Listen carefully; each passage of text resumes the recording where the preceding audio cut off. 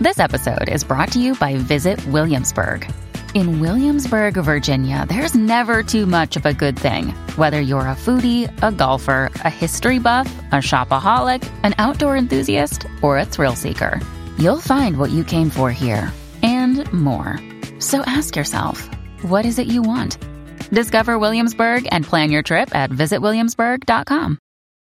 When you need mealtime inspiration, it's worth shopping Kroger, where you'll find over 30,000 mouth-watering choices that excite your inner foodie. And no matter what tasty choice you make, you'll enjoy our everyday low prices, plus extra ways to save, like digital coupons worth over $600 each week. You can also save up to $1 off per gallon at the pump with fuel points. More savings and more inspiring flavors make shopping Kroger worth it every time. Kroger, fresh for everyone. Fuel restrictions apply.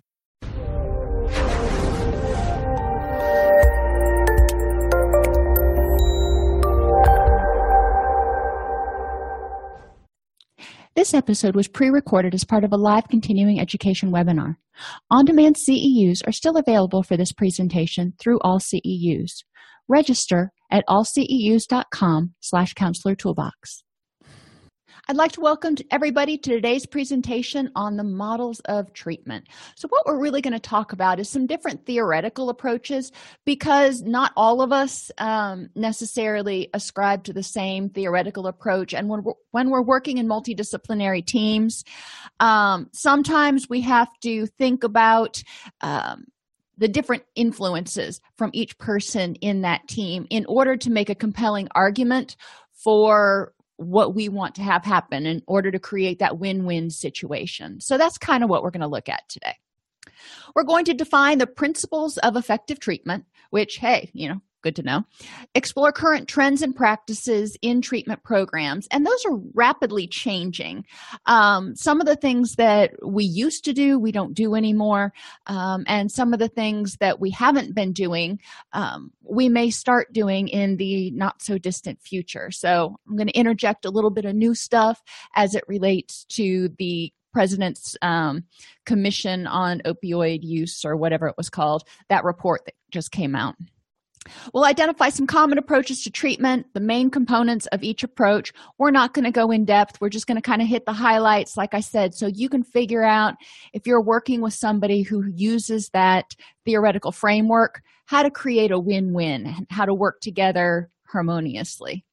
And we're going to compare and contrast each approach a little bit in terms of which clients you might use it with and how it might work in different settings, such as mental health, standalone private practice versus community behavioral health, etc., and maybe different ways that you might be able to implement it. So, principles of effective treatment. Addiction and mental health issues are complex but treatable conditions that affect the brain, the body, and behavior. So this is one of the new changes, and we'll talk about that later, but we're really focusing on the whole person now. We recognize that it's not just the way somebody thinks. It's not just their neurotransmitters. It is a whole brain, body, behavior thing. And any change in any one of these areas can affect the other areas. So if you start making better behavioral choices, then potentially, like we talked about yesterday with people with alcohol-related brain damage, if they make better behavioral choices, chances are their brain health is going to improve and their body health will improve, and their mood theoretically will improve too. No single treatment is going to be appropriate for everyone. So when people come into our clinic or facility or whatever you call the place that you work, we can't necessarily assume that group 12-step treatment or individual humanistic counseling is going to work for them. We need to look and say, what does this person need? Now, individual humanistic may work in terms of addressing the cognitions and the mental health stuff, but they also may need some brain-body stuff with either a psychiatrist or a physician, and maybe some social skills or something else. So we need to look at the comprehensive picture. Treatment needs to be available to be effective. And you're thinking, well, duh. But in the big scheme of things, when we look at how many people actually are able to access treatment, only about 10% of people with addictions are able to access specialized treatment each year. And the number's a little bit higher for mental health, but it's not, wonderful. Less than 50% of people who have treatable mental health conditions receive treatment. So we want to look at why is that. And one of the reasons, soapbox warning, is because treatment is too expensive for a lot of people. They have deductibles that are $1,300 and up. The average deductible for a single person, is $1,300, which means insurance doesn't cover anything until they pay the first $1,300 out of pocket. Now, if a clinician charges $100 a session, that's 13 sessions, which could be virtually the entire course of treatment before insurance even kicks in. And a lot of people don't have that kind of money just kind of laying around. So we want to look at the affordability and availability of treatment, which is one of the reasons I push groups a lot, because groups are a way that we can provide a lot of services for affordable amounts for the clients and still, put food on our own tables. So looking at how can we as clinicians make treatment more available to those in our community. Virtual services, that's something that we can look at. Telemental health, so people don't have to get babysitters, don't have to travel. Group therapy, having services on the weekends or during the evenings. Those are always great. Now you're thinking, well, that's when I want to be with my family. True. So it's always a trade-off. You got to figure out, could you do evenings 2 days a week or something in order to be available? And that's something that, is a choice that you've got to make on your own. I know when we were setting up new programs, we would always look at where the demand was. Where did we have the waiting list? Was it the morning programs or was it the evening programs? And, what kinds of services were in highest demand? So effective treatment attends to the multiple needs of the individual. So we're not just doing that mental health assessment and going, okay, you've got, you meet the criteria for major depressive disorder. So we're going to treat that. And we're going to talk about all the reasons that you're depressed. Well, effective treatment is also going to look at their nutrition, their living environment. Is there stress there? Their work environment? And, attending to any medical needs that may need to be addressed to also deal with the depression. Current trends and practices focus on the client competencies and strengths. Instead of saying we're going to get rid of your depression, we're going to say we're going to help you feel better. Yeah, it's the same thing. But instead of getting rid of something, we're adding something. We're putting something awesome in its place. And one of the principles of behavior modification is that you don't want to just punish a behavior. You don't want to just get rid of things, because if you get rid of it, you have to have something to put in its place. So too often, parents and caregivers and clinicians even sometimes will get in the habit of taking away things, or let's take people. They make New Year's resolutions. I'm going to stop smoking. I am going to stop eating sugar. I am going to stop doing this and stop doing that. Well, that's just grand, but all those things serve a purpose. So what are you going to do instead? And that's one thing that we want to ask. What are we working towards? What's our goal? And what strengths does the person have? Maybe their social skills are weak. Okay. Maybe they've got a lot of social anxiety that contributes to their other mood issues. Okay, well, we'll deal with that, but let's look at what strengths they have. Maybe they're really articulate. Maybe they're really smart. Maybe they are introverts, and they just don't really realize that people who are introverted tend to get more stressed out in large groups. So we can help educate them about their strengths as an individual. So we want to focus on strengths and build clients up. We want to focus on what's worked in the past. Instead of saying, okay, you're in my treatment program, let's start at square one. We're saying, okay, you're in my treatment program, what's worked for you before? So let's build this foundation and figure out what kinds of tools you already have in your toolbox before we start trying to put more stuff in there. And that'll also help us figure out, like I said, what's worked before. If cognitive behavioral hasn't worked for them before, then we don't want to throw a bunch of cognitive behavioral tools in their direction. We might ask, what about it didn't work for them? So we can, make sure that we're going down the right path, but we're going to figure out for that person what helps the most. And CBT works well for people who have unhelpful thoughts and cognitions sometimes, but sometimes if they've got emotional dysregulation, they may feel like the clinician just doesn't get how intense this is. When the clinician says, well, you just need to change the way you're thinking about things, they're like, it ain't that easy, doc. So we want to make sure that we provide individualized client-centered treatment and shift away from labeling. You notice I try really hard not to say addicts, alcoholics. I say people with addictions or addictive issues. I try not to say a person with depression. I try to say a person who has depressive symptoms, because I want to look at the person. I want to emphasize that the person is in there.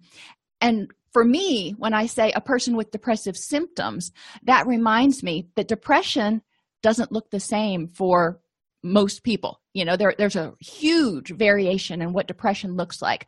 So I want to look at that person and what symptoms they're presenting with. Acceptance of new treatment goals, other than, for example, with substance abuse or addictive behaviors, abstinence. There are some addictions, especially the behavioral ones, but even eating disorders, that you cannot completely abstain from. You can't not eat. You could argue the point about sex addiction. Some people say, well, you don't have to ever have sex. No, when we're talking about the totality of the human organism, that's a choice that each person has to make. But those are the things that we want to look at in terms of what is the person willing to do and what is going to help them lead the healthiest and happiest life. What does happiness look like for them? For some people, their definition of recovery from depression may be very different from mine. But I want to look at what are their treatment goals. Adoption of a recovery paradigm away from problem-focused acute care model, which means we want to help them figure out how to achieve a rich and meaningful life, not just eliminate depression. But we also want to look at a recovery paradigm, a recovery network, if you will. It's not just you're symptomatic right now, we're going to treat it right now, it'll go away. When it comes back, you come back for more treatment. Because we know that people who have major depressive disorder, for example, will have recurrences, most likely. What we're looking at is, okay, let's treat what you've got going on right now. Let's help you start feeling better and help you continue to feel better, i.e. not relapse, and have another episode. So we want to make sure that we're looking not just at eliminating the present symptoms, but keeping them away. Integration of addiction treatment in multiple disciplines, especially primary care, mental health, and addiction. So we want to make sure that addiction counselors know the basics about working with clients that have mental health issues. We want to make sure that primary care physicians have an understanding of how to screen for substance use issues. Evidently, less than 20% of primary care physicians ever receive training in that. That was from the report that came out. Anyhow, and we want to make sure that each area is aware of the impact of the other areas. So mental health practitioners are aware of the impact of even behavioral addictions, like we're talking about internet addiction, which is in the DSM-5, and other sorts of behaviors. We also want to make sure they're aware of the impact of physiological problems like polycystic ovarian syndrome and hypothyroid. Okay, another trend is the use of evidence-based practices. And if you are in a clinic, you've probably heard about this. If you are in individual practice, you may not have. But I do want to show you this really cool little tool. And I will preface it by saying evidence-based practices are awesome. However, in many circumstances, about 85% of them require you to go through a certain training curriculum or whatever that can be quite expensive, which is why a lot of agencies have difficulty adopting new EBTs, because it requires that every staff member be trained on it. And that training is often several $1,000s. So the new mandate that we start using that came out, that treatment facilities start using evidence-based practices. Well, that's wonderful. We've been saying that for a long time. But how can we make it effective and affordable for agencies to switch over? So that being said, little soapbox, maybe a big one. The National Registry of Evidence-Based Programs and Practices by SAMHSA is great because you can find an intervention, search by keywords. I love databases, if you can't tell. Let's look for major depression. There we go. We're just running a little slow. So there are 2 programs that came up in the search results: Depression Prevention, Managing Your Mood, and Partners in Care. Now, this shows whether it's promising outcomes or effective outcomes. The Depression Prevention Program has evidence of effective outcomes in research for depression and depressive symptoms. So you're thinking to yourself, well, that might be something we want to implement. So then you can click on that, la-di-da-di-da, and learn more about it, how to access that evidence-based practice. Now, let me go back here one more time, because I think this is a useful tool. Seeking Safety, which we're going to talk about later, is an evidence-based practice, and that's one you can get relatively inexpensively. But you can search by program type. So let's say mental health treatment, by age. Let's say we're working with adolescents. Sure, why not? Outcome categories: mental health, race, ethnicity. So we're getting to more detail about what's going to work with this population. Let's say Hispanic or Latino. And LGBTQ, ITS. Let's just throw that one in there. I don't know if we're going to get anything that matches all of those criteria, but yeah, that pushed it over a little bit once I added the special population. But you can do, based on the population you serve, you know them best. How old are they? What their presenting issues are, what their gender is, what kind of setting you have, whether it's inpatient, outpatient, court, school, or classroom. So there's a lot of stuff you can look at here and find the different evidence-based practices. So EBPs are not going away. They are really cool. They are awesome. Motivational interviewing is an EBP that a lot of us have gotten trained in over the years. But you see how many years it took for that to actually get completely integrated into practice, where most people had some training in it. Okay. Use of medications is a new current trend in practice. When you read a lot of the insurance guidelines for reimbursement, the level of care guidelines, one of the statements in every single provider that I've ever worked for in the level of care guidelines is medication is used unless contraindicated. And I mean, it may be contraindicated because the person says, I don't want to be on psychotropics or pain meds or whatever it is. And that's cool. But all of the insurance companies that I've ever worked with actually have a line item in there that says you need to consider the use of medications for treatment. And telehealth technologies are becoming huge, partly because it makes services more accessible and to a little extent, a little more affordable. You're still paying for the clinician's time and the technology. But there are a lot of other ways we can use telehealth, such as support groups. In the Rooms is an online chat room for people with substance abuse issues. People can log into daily virtual support groups, or you can even host one on your own website. If it's a support group, you have less HIPAA issues, especially if you host it on a website other than your own. You create a secondary arm that's your aftercare support thing. Talk to your attorney about HIPAA and high-tech confidentiality issues there. But there are a lot of different things you can do. You can provide chat support to your clients so they can get more immediate, in-the-moment support for something that's going on. Maybe they're in the first month of recovery.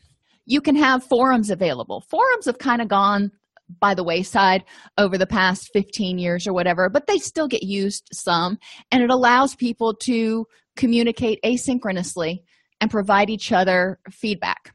One that I participate in, Spark People, it has an app. It's a nutrition and health and wellness app, but there's a lot of really good interpersonal support that goes on that in that chat room. So that's a good place.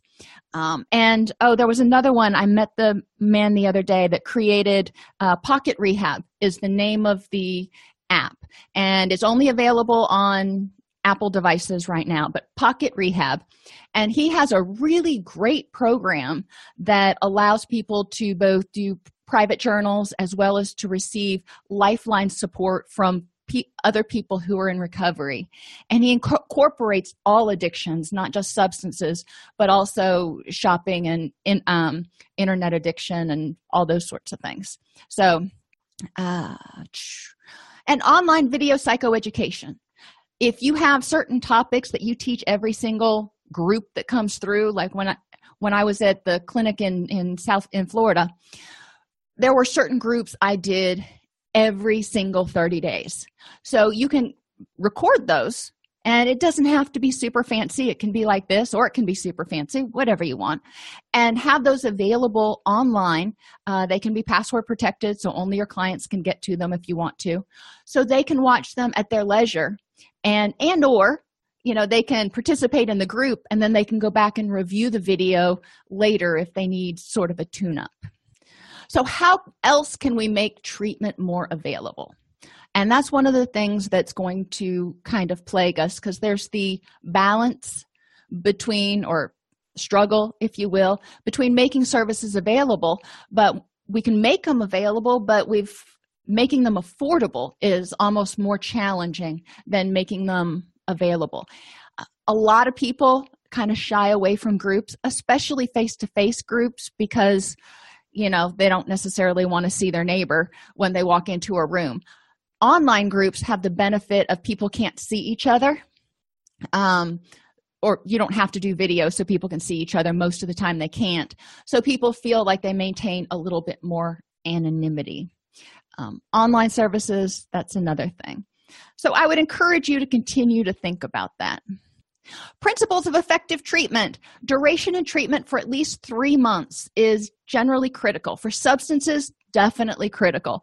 For mental health, really 12 weeks is not a long time for somebody who's struggling with major depressive disorder, to really get some traction in their recovery. Now, if you're dealing with some acute adjustment issues, obviously 3 months isn't what we're talking about, but major issues that are going on, that's really what we want to look at.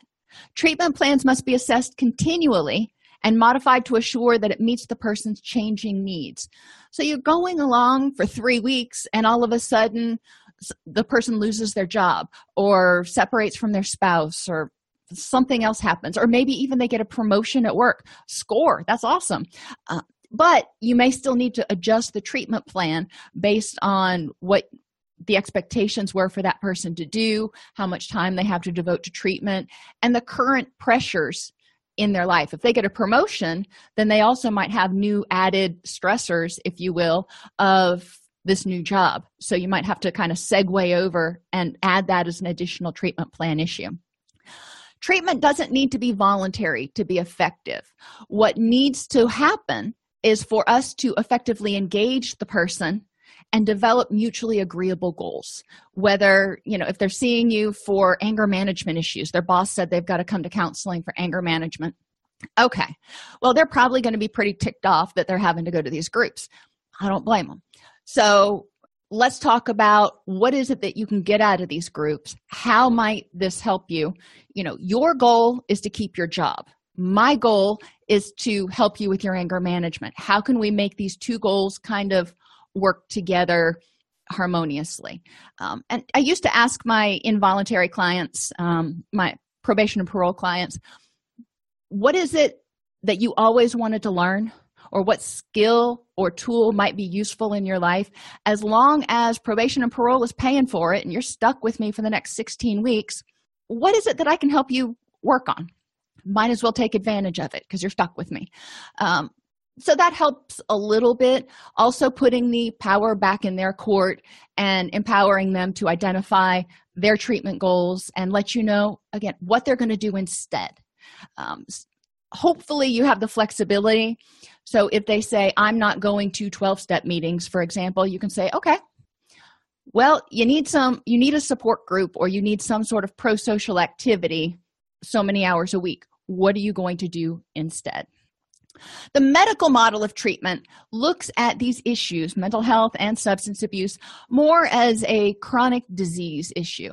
With mental health, we're looking at neurotransmitter imbalances and we also have neurotransmitter imbalances with addiction.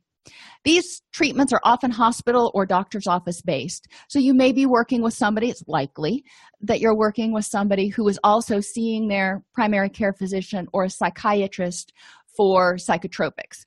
Okay, so if you are, that's fine, but we need to look at it and say, okay, that person is addressing this aspect of the depression or the anxiety or the addiction.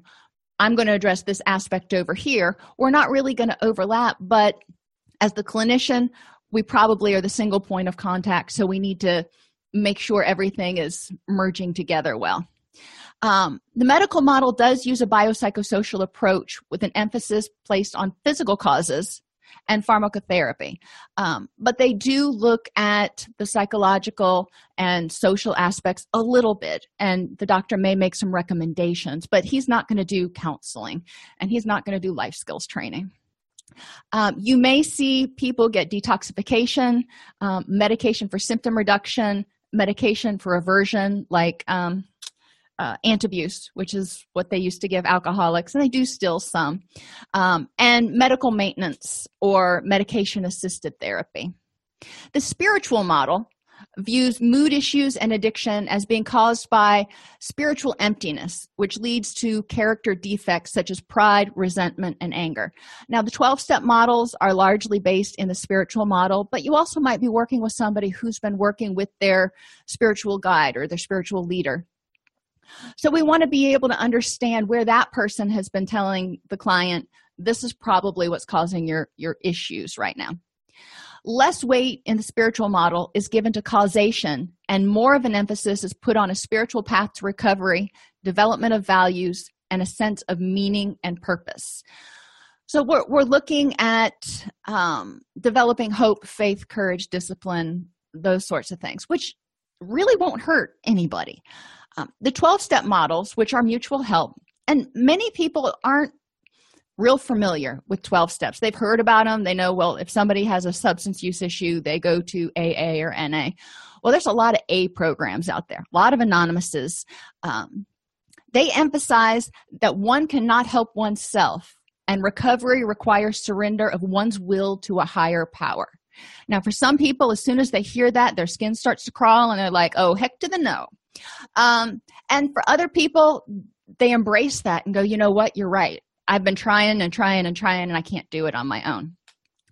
So one of the challenges we have, if we're working with somebody who either doesn't believe in a higher power or who is angry at their higher power, how do we help them embrace that?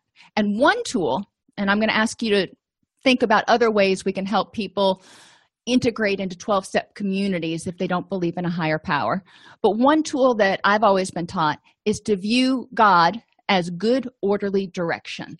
That is, to get to your goals, to get a riching, meaningful life, always think first before you act. Is what I'm getting ready to do going to help me move in a good, orderly direction towards my goals?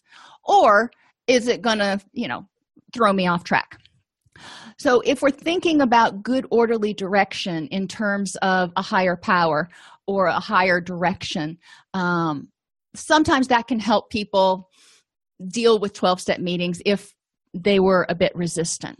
Because sometimes the court just requires 12-step meetings, and you have no way to get around it. You can advocate till you're blue in the face, and it ain't going to help. So one thing that I do want to point out with that is Emotions Anonymous. I said there's a lot of A's out there. Emotions Anonymous is designed for people basically who have emotional dysregulation issues, where their emotions, they go from 0 to 240 in 1.2 seconds, and they feel like they're not able to control their anger, their depression, their anxiety, any of those dysphoric feelings. If they're willing to explore a 12-step sort of approach, EA is a good activity for them. They have their own literature. They have their own books. the meetings are not nearly as plentiful as there are AA, NA meetings around, but they're always open to people starting new meetings. So if you're interested in learning more about it, maybe starting a meeting at your facility, that could be an avenue that you go down. Okay. So how can you use a spiritual model with clients who don't believe in a higher power? And for me, it comes down to working with them to define what spirituality means to them, and in what way they think spirituality or lack thereof or spiritual roadblocks are contributing to their unhappiness right now. And so we get into a much more abstract conversation about what's going on and talking about what does recovery look like. And if you're recovering spiritually, if you were recovered spiritually, what would be different? What do you need to enhance? Are we talking virtues or what behaviors? And we kind of pick that apart for a little while to develop their ultimate goal plan. Okay, the psychological and self-medication model says that addiction and mental health issues result from deficits in learning, thinking, or emotion regulation. So this is the stuff we were all taught in grad school. Treatments can range from behavioral self-control to individual and group counseling to pharmacotherapy. I mean, we're not opposed to helping people figure out what may need to be addressed and advocate for them or encourage them to advocate for themselves with their physicians in order to access pharmacotherapy that might help them. So the goals, we'll start with behavioral self-control training. Behavioral self-control is, think back, basic behaviorism. Strengthen internal mechanisms. So increase self-awareness of what's going on, what you need, what your triggers are, or your stimuli.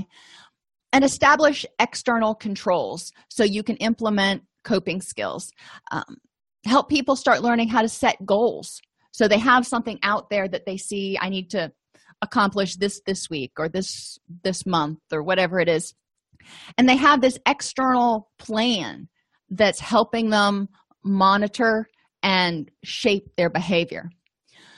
You can use behavioral contracting. So, for example, what would you contract for?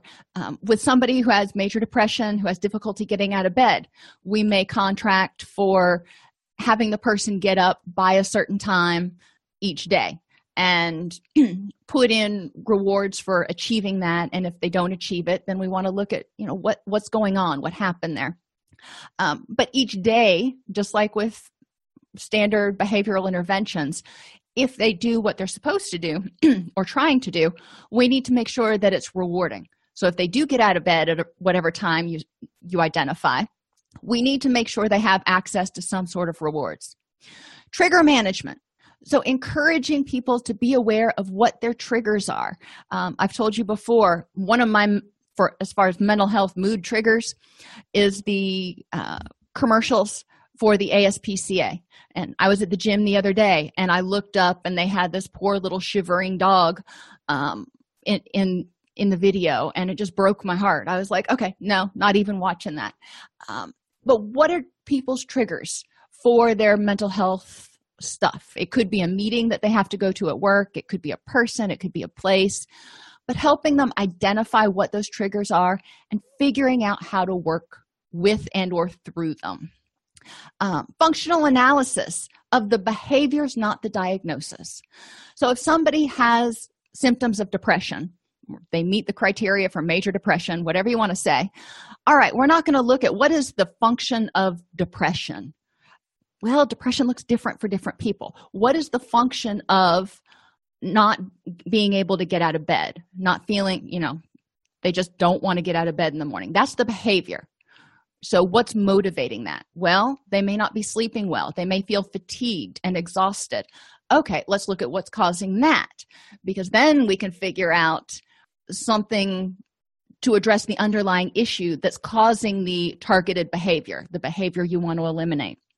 So conducting those functional analyses. If somebody stress eats, okay, so that's a specific behavior. So what purpose does it serve? And what else could you put in its place to satisfy the need instead of stress eating? Relapse prevention. So we want to look at relapse prevention strategies for both mental health and addiction, and they're basically going to be the same. Good sleep, good nutrition, good social support, mindfulness, relaxation and recreation, regularly. I won't say every day, because some people they work 2 jobs, have 6 kids, can't do it. Okay, that's fine. But we want to make sure that these people are living or trying to live a happy, healthy life. So that's what relapse prevention is helping the person prevent those conditions, prevent the stuff that caused the neurochemical imbalances that led to their depression, which may have led to their unhelpful thinking. So, wherever the unhelpful thinking came in the process, it doesn't really matter. We end up needing to treat or address everything. But realizing that relapse prevention means preventing those conditions from occurring again.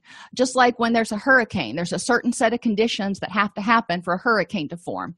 Well, there's a certain set of conditions for each person that need to kind of occur for them to have a recurrence of their major depressive episode in most cases, like 99% of the cases. So we want to know what those are so we can try to prevent them. And we want to know what those are and what the symptoms are of the beginning of an episode so people can intervene early. If they notice, I'm starting to feel kind of wonky, then they can start saying, I need to back off. Maybe I need to take this weekend off and rest and relax because I'm starting to get burned out and I'm starting to feel blue and I really don't want to go into a whole depressive episode. That's relapse prevention. So preventing and early intervention. Dialectical behavior therapy came as a response to people who weren't doing well with traditional cognitive behavioral. Clients in traditional cognitive behavioral and traditional therapy often unintentionally reward ineffective treatment while punishing therapists for effective therapy. With a lot of clients, when we start digging, when we start pushing buttons, when we start helping them move through those stuck points, it hurts and they don't like it. So in certain circumstances, among certain groups of people, their symptoms escalate so much that the therapist has to back off. Every time they start to get to a point, the client either discharges or rapidly escalates or decompensates. So cognitive behavioral wasn't helping to deal with the distress that was caused by pushing on those buttons and dealing with those old wounds. The sheer volume and severity of problems presented by clients makes it impossible to use the standard cognitive behavioral format in many cases because they would be doing ABC worksheets until doomsday. So we need to help them figure out how to moderate some of this distress and how to figure out what the root causes are. Clients found the focus on change inherent to CBT invalidating because cognitive behavioral was often saying, again, this is your problem. It's caused by unhelpful cognitions and behaviors. That's what you need to change. It's very practical, very pragmatic. But clients who are struggling and who are extremely emotionally raw often felt very invalidated. So the overriding themes in DBT are mindfulness, using that wise mind, getting out of the emotional reactive mind.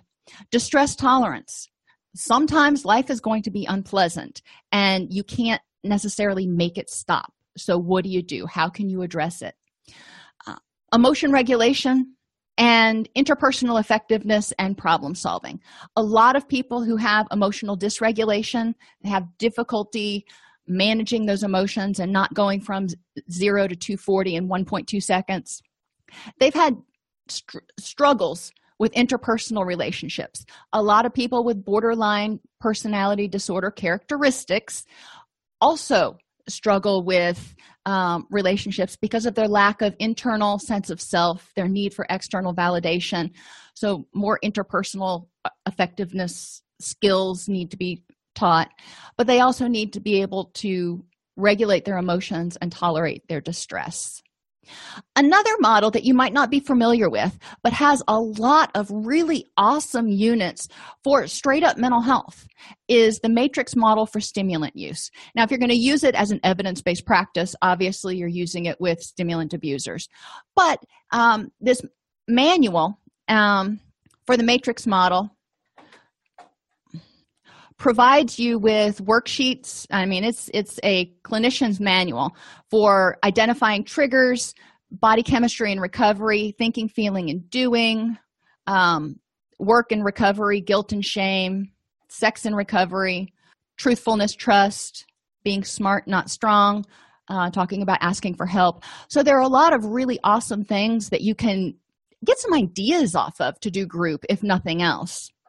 The goals of the matrix model are to learn about issues critical to addiction and relapse, receive direction and support from a trained therapist, and become familiar with self-help programs, not just 12-step, but that can include Celebrate Recovery and some of those others.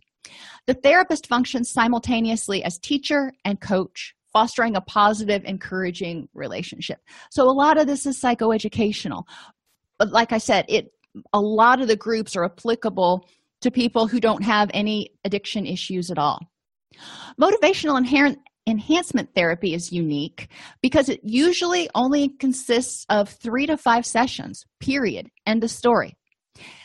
It's used to help resolve ambivalence about treatment and abstinence or change, whatever the change may be, and that can be relationship issues or whatever.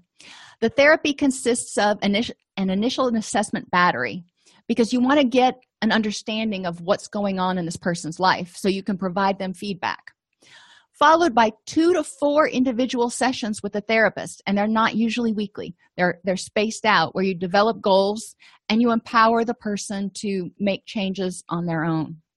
The first treatment, you want to provide feedback about the initial assessment. Place the responsibility for change directly on the shoulders of that person, saying, you know what? You got this, but I can't do it for you. I am here to advise as much as I can, but ultimately, if you're going to change it, the ball's in your court. So we want to elicit self-motivational statements, identifying the reasons they want to do it, and examples of how they've succeeded in the past. So self-motivation and self-efficacy.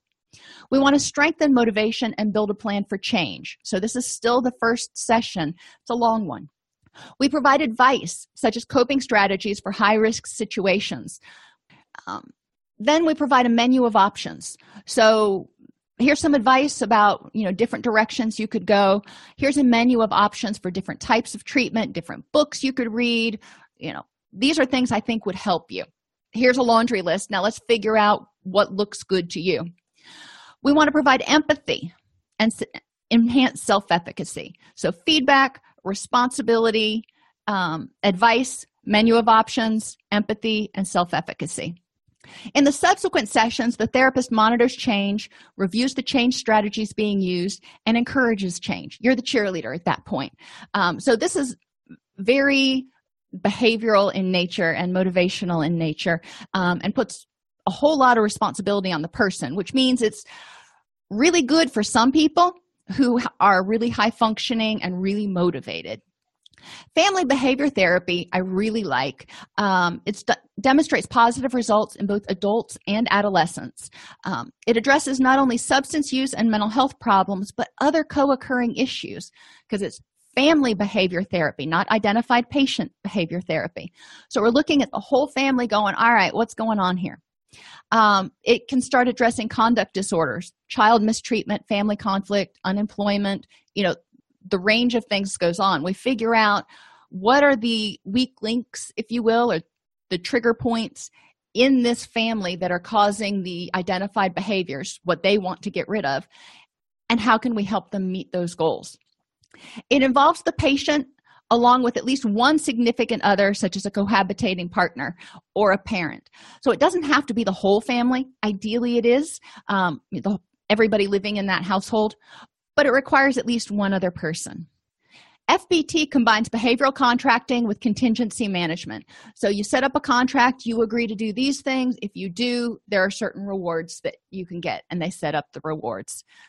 Therapists seek to engage families in applying the behavioral strategies taught in sessions and acquiring new skills to improve the home environment, such as, how do you deal with a toddler if, there are difficulties with child neglect or child maltreatment, some education about how to do that. And okay, when Sally starts asking, why is this blue or why is this green for the 700th time, and you just want to pull your hair out, what do you do instead of losing your temper? Basically providing these tools, but it's set up in a contract with rewards for successful completion. And it does, in contrast to the other things, it looks at the family system, it looks at the environment, and addresses biopsychosocial, spiritually, environmentally, the trigger points that may be prompting the behaviors you want to eliminate. Seeking Safety, love this one, is a present-focused therapy for trauma, PTSD, and addiction.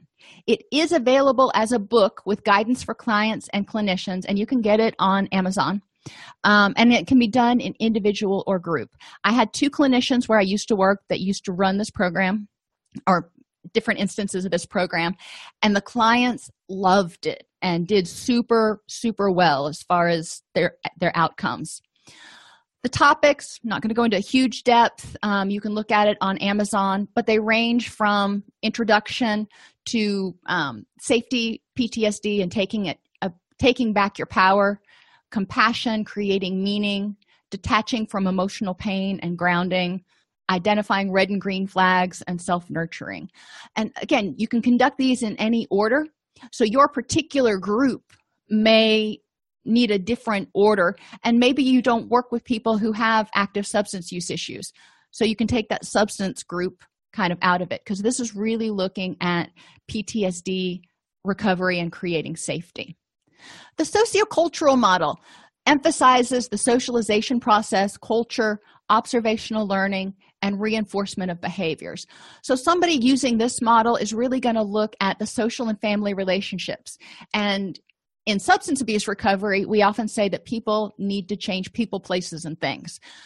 Well, that's easy to say, but it is almost impossible to do for most people. They're going to go back to that same environment out of which they came, because that's the only place they have to go. They can't afford to go to a sober living facility that may charge $1,500 a month or something. So they're going back home. So changing the culture that they live in the same neighborhood, whatever, that's not so easy, but we can help them develop skills and tools to deal with the stressors in their family and social relationships, in their environment. We can help them develop social competency and interpersonal effectiveness, playing on the observational learning. If they see John and he goes drinking when he's had a bad day and it seems to help him feel better, and your client says, well, maybe I ought to, when I have a bad day, go out drinking, we want to encourage him to think, what are your ultimate goals? And is following what John does, even though it looks like it might help, is that really going to help you? Is that going to be the solution that you're looking for? And encourage people to work within their own cultural infrastructure to find a safe place. What is it that I can do so I'm remaining true to my culture as I define it, but I'm also happy and healthy and all those sorts of things. Relapse prevention is a really basic approach, and it adopts strategies designed to help clients become aware of cues or triggers that make them more likely to abuse substances or become symptomatic. Triggers, and I've told you before that it can be holidays, it can be seasons, it can be smells, there are a variety of things. I know for me, there are certain smells that trigger really positive memories and certain smells that trigger trauma.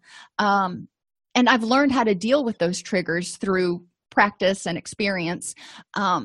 But it's important for clients to be able to reground. If they have a smell, for example, that triggers a traumatic memory, for them to be able to stay in the present and not, go back there, wherever back there was. So relapse prevention helps people be a lot more cognizant of their environment and more mindful. One of the things that we don't usually use the words mindfulness and relapse prevention together, but you can't have one without the other. Mindfulness helps clients identify when they start feeling that queasy little feeling, that pit of their stomach that says, this is not a good place for me to be, or this is going to be stressful. So they can address it early, that early intervention. And it helps them look around and eliminate as many triggers as possible so they can have positive things around. If there's a particular, billboard on their way to work that triggers them, they can go a different route. If they see, maybe they're driving past the neighborhood where they used to live with their ex-spouse, and that just devastates them every time they drive by it, or it makes them really angry. Well, maybe they can find a different route to work. So monitoring and managing those triggers so they're not intentionally putting themselves in stressful or dangerous high-risk situations. And helping them develop alternative coping responses to those cues. All right, so you have to drive by your old neighborhood. You get enraged when you drive by there, and you're thinking about what happened and, oh, can't stand it. What can you do? How can you get out of that flurry of adrenaline and get yourself to a place that's more helpful for you? For some people, one thing I might suggest for a client who has to do that is to think, all right, if they know ahead of time they're going to have to drive by that place, what can they do leading up to it? Positive self-talk leading up to it, and distraction techniques as they pass it. So maybe having their favorite song really loud on the radio, or the comedy channel on or something. That can help so they get past it. Or if they have an unreasonable fear of bridges, what can you do if you know you've got to go over a bridge to get through it so it doesn't throw you for a loop? Now, obviously, those are acute responses, but enough stressors could potentially trigger a full-blown relapse of anxiety or major depressive symptoms. Medication-assisted therapy, which allegedly is supposed to be becoming available at all treatment facilities, and I'll wait to see that happen, includes methadone, Suboxone, Vivitrol, Antabuse, and some SSRIs, your selective serotonin reuptake inhibitors. They've been found to help with certain compulsive behaviors. Certain antidepressants, especially Zoloft, has been found to be really helpful with people with bulimia. So there is some evidence out there that SSRIs can help with some compulsive behaviors in addition to mood issues. Vivitrol is helpful for alcohol and opiate abuse. Antabuse is the thing that people take that makes them throw up and really, really sick. Actually, it increases the rate with which they get alcohol poisoning, is technically what happens if they drink. So there's a lot of different types of medication-assisted therapy out there. It's not necessarily meant to have somebody on it indefinitely. I helped start a methadone clinic where I came from in Florida, and our psychiatrist really looked at it as an 18-month treatment program. Get people on, get them to the point where they're not having cravings to use. Then in methadone clinics, you are required by the by the DEA. There are all kinds of requirements for counseling that have to take place in a methadone clinic, not in the patient, not in the doctor's offices where people go and get Suboxone. That's generally just getting them the Suboxone. But in methadone clinics, people have to undergo pretty intensive therapy in addition to it. And a lot of clinics will only maintain people on it unless there is an overriding reason not to discharge them for about 18 months to 2 years. You have to present to the powers that be at the DEA or wherever compelling reasons to keep somebody on methadone more than 2 years. Now, some of the people that I worked with that were veterans did have chronic pain. They had opiate addiction issues. Methadone was being used to help manage their pain. There were some outstanding outliers or whatever, but understand that methadone really, for the most part, is not meant to be something that people get on and stay on for the rest of their lives. It's not replacing one addiction with another. It's supposed to help them get through that period until their neurotransmitters can kick back in and they develop the skills they need to develop to deal with life on life's terms. Medication-assisted therapy for mental health issues are your SSRIs, your SNRIs, your atypical antipsychotics, your antipsychotics. Some people need those. Obviously, if somebody has a psychotic disorder or a bipolar disorder, they're probably going to have to be on medication. People with generalized anxiety and major depressive disorder and some of your mood disorders may not have to be, but it may help them get through until they start getting some treatment traction. Harm reduction is the acceptance that drug use and mental health issues are just a reality. The goal is to prevent harm caused by severe mental health issues, not being able to get out of bed, losing your job, relationship problems. You can have a lot of problems from mental health, even if you don't have an addiction. When we talk about these, we talk about the 4 L's just to make it easier to remember: liver, lover, livelihood, and law. So we want to prevent health problems.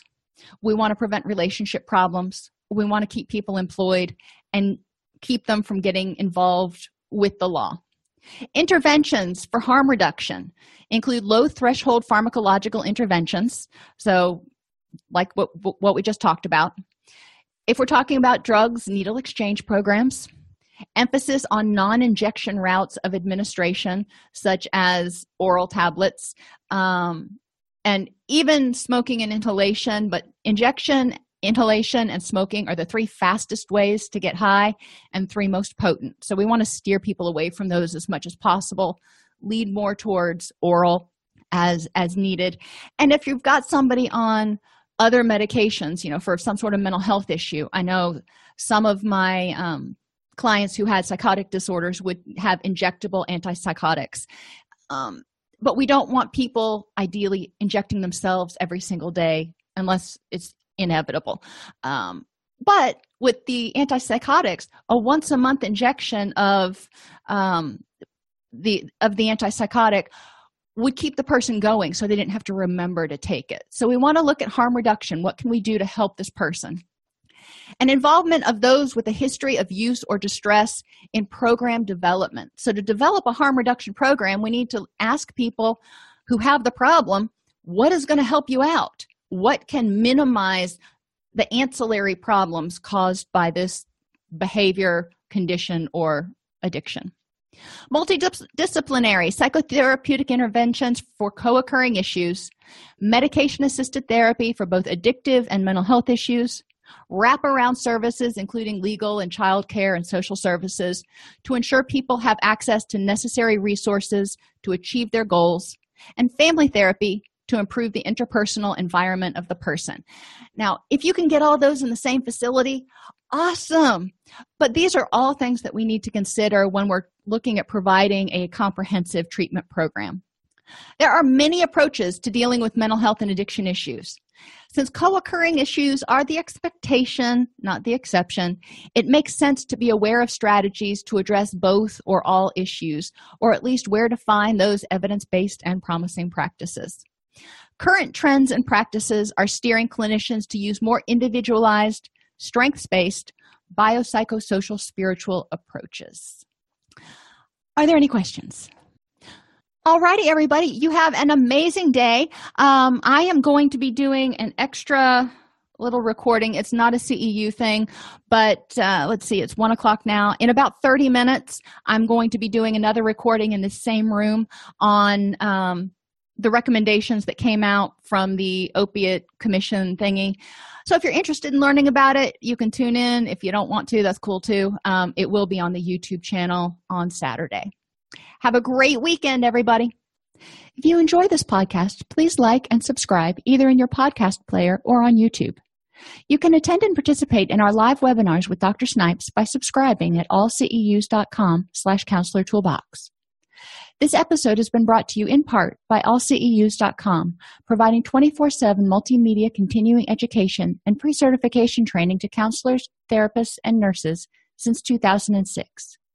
Use coupon code Counselor Toolbox to get a 20% discount off your order this month.